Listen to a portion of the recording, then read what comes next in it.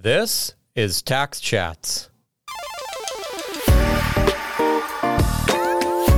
I'm Jeff Hoops, and this is a tax short.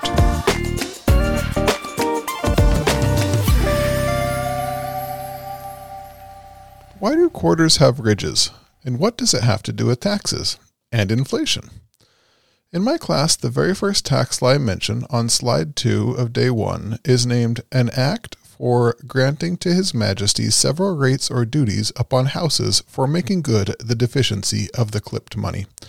It was passed in England in 1696. It is known as the window tax, and it was a tax based on the number of windows you had in your house. In class, we focus on this window tax, and I rarely mention what the tax was to pay for, specifically, making good the deficiency of the clipped money. What is that? Back when coins were made of precious metals like gold and silver, one thing that clever and criminal people did was clip the money, which was to shave off a tiny portion of the edge of the coin. If you shaved a tiny piece off of 20 one-pound gold coins, for example, you might have another pound sterling worth of gold. You started with 20 pounds, but now, because you clipped, you have 21 pounds. You successfully debased the currency and made yourself richer in the process. What does this have to do with ridges on quarters? Well, one way they started trying to fight this problem was to add ridges to coins. Because if the coin was lacking its ridges because somebody had clipped it, you'd know they had clipped it and might be less willing to accept it. Ridges made coins more clip-proof, and as a result, helped resolve the problem of clipped coins.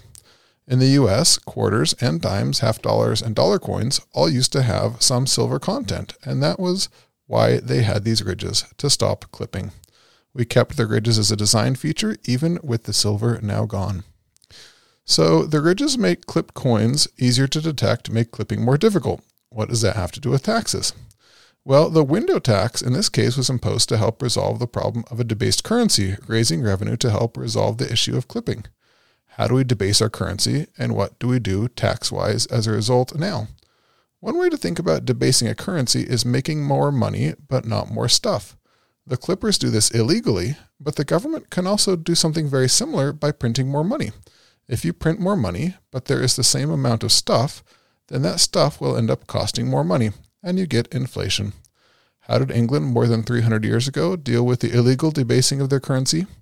Taxes, like the window tax, which, if the money were not simply redistributed, would be deflationary, taking money out of the system, keeping the amount of goods constant, and helping the problem. It's not clear that this is what England was doing, but they did levy a window tax to make good some clipping-related deficiency. And what proposals have we suggested these days to try to resolve skyrocketing prices, in part because we printed too much money? Decreasing taxes, for example, through gasoline excise tax holidays, which would be inflationary. So there you have it. Ridged coins combat clipping, and people have both wanted to raise and cut taxes as a result of debased or inflated currencies.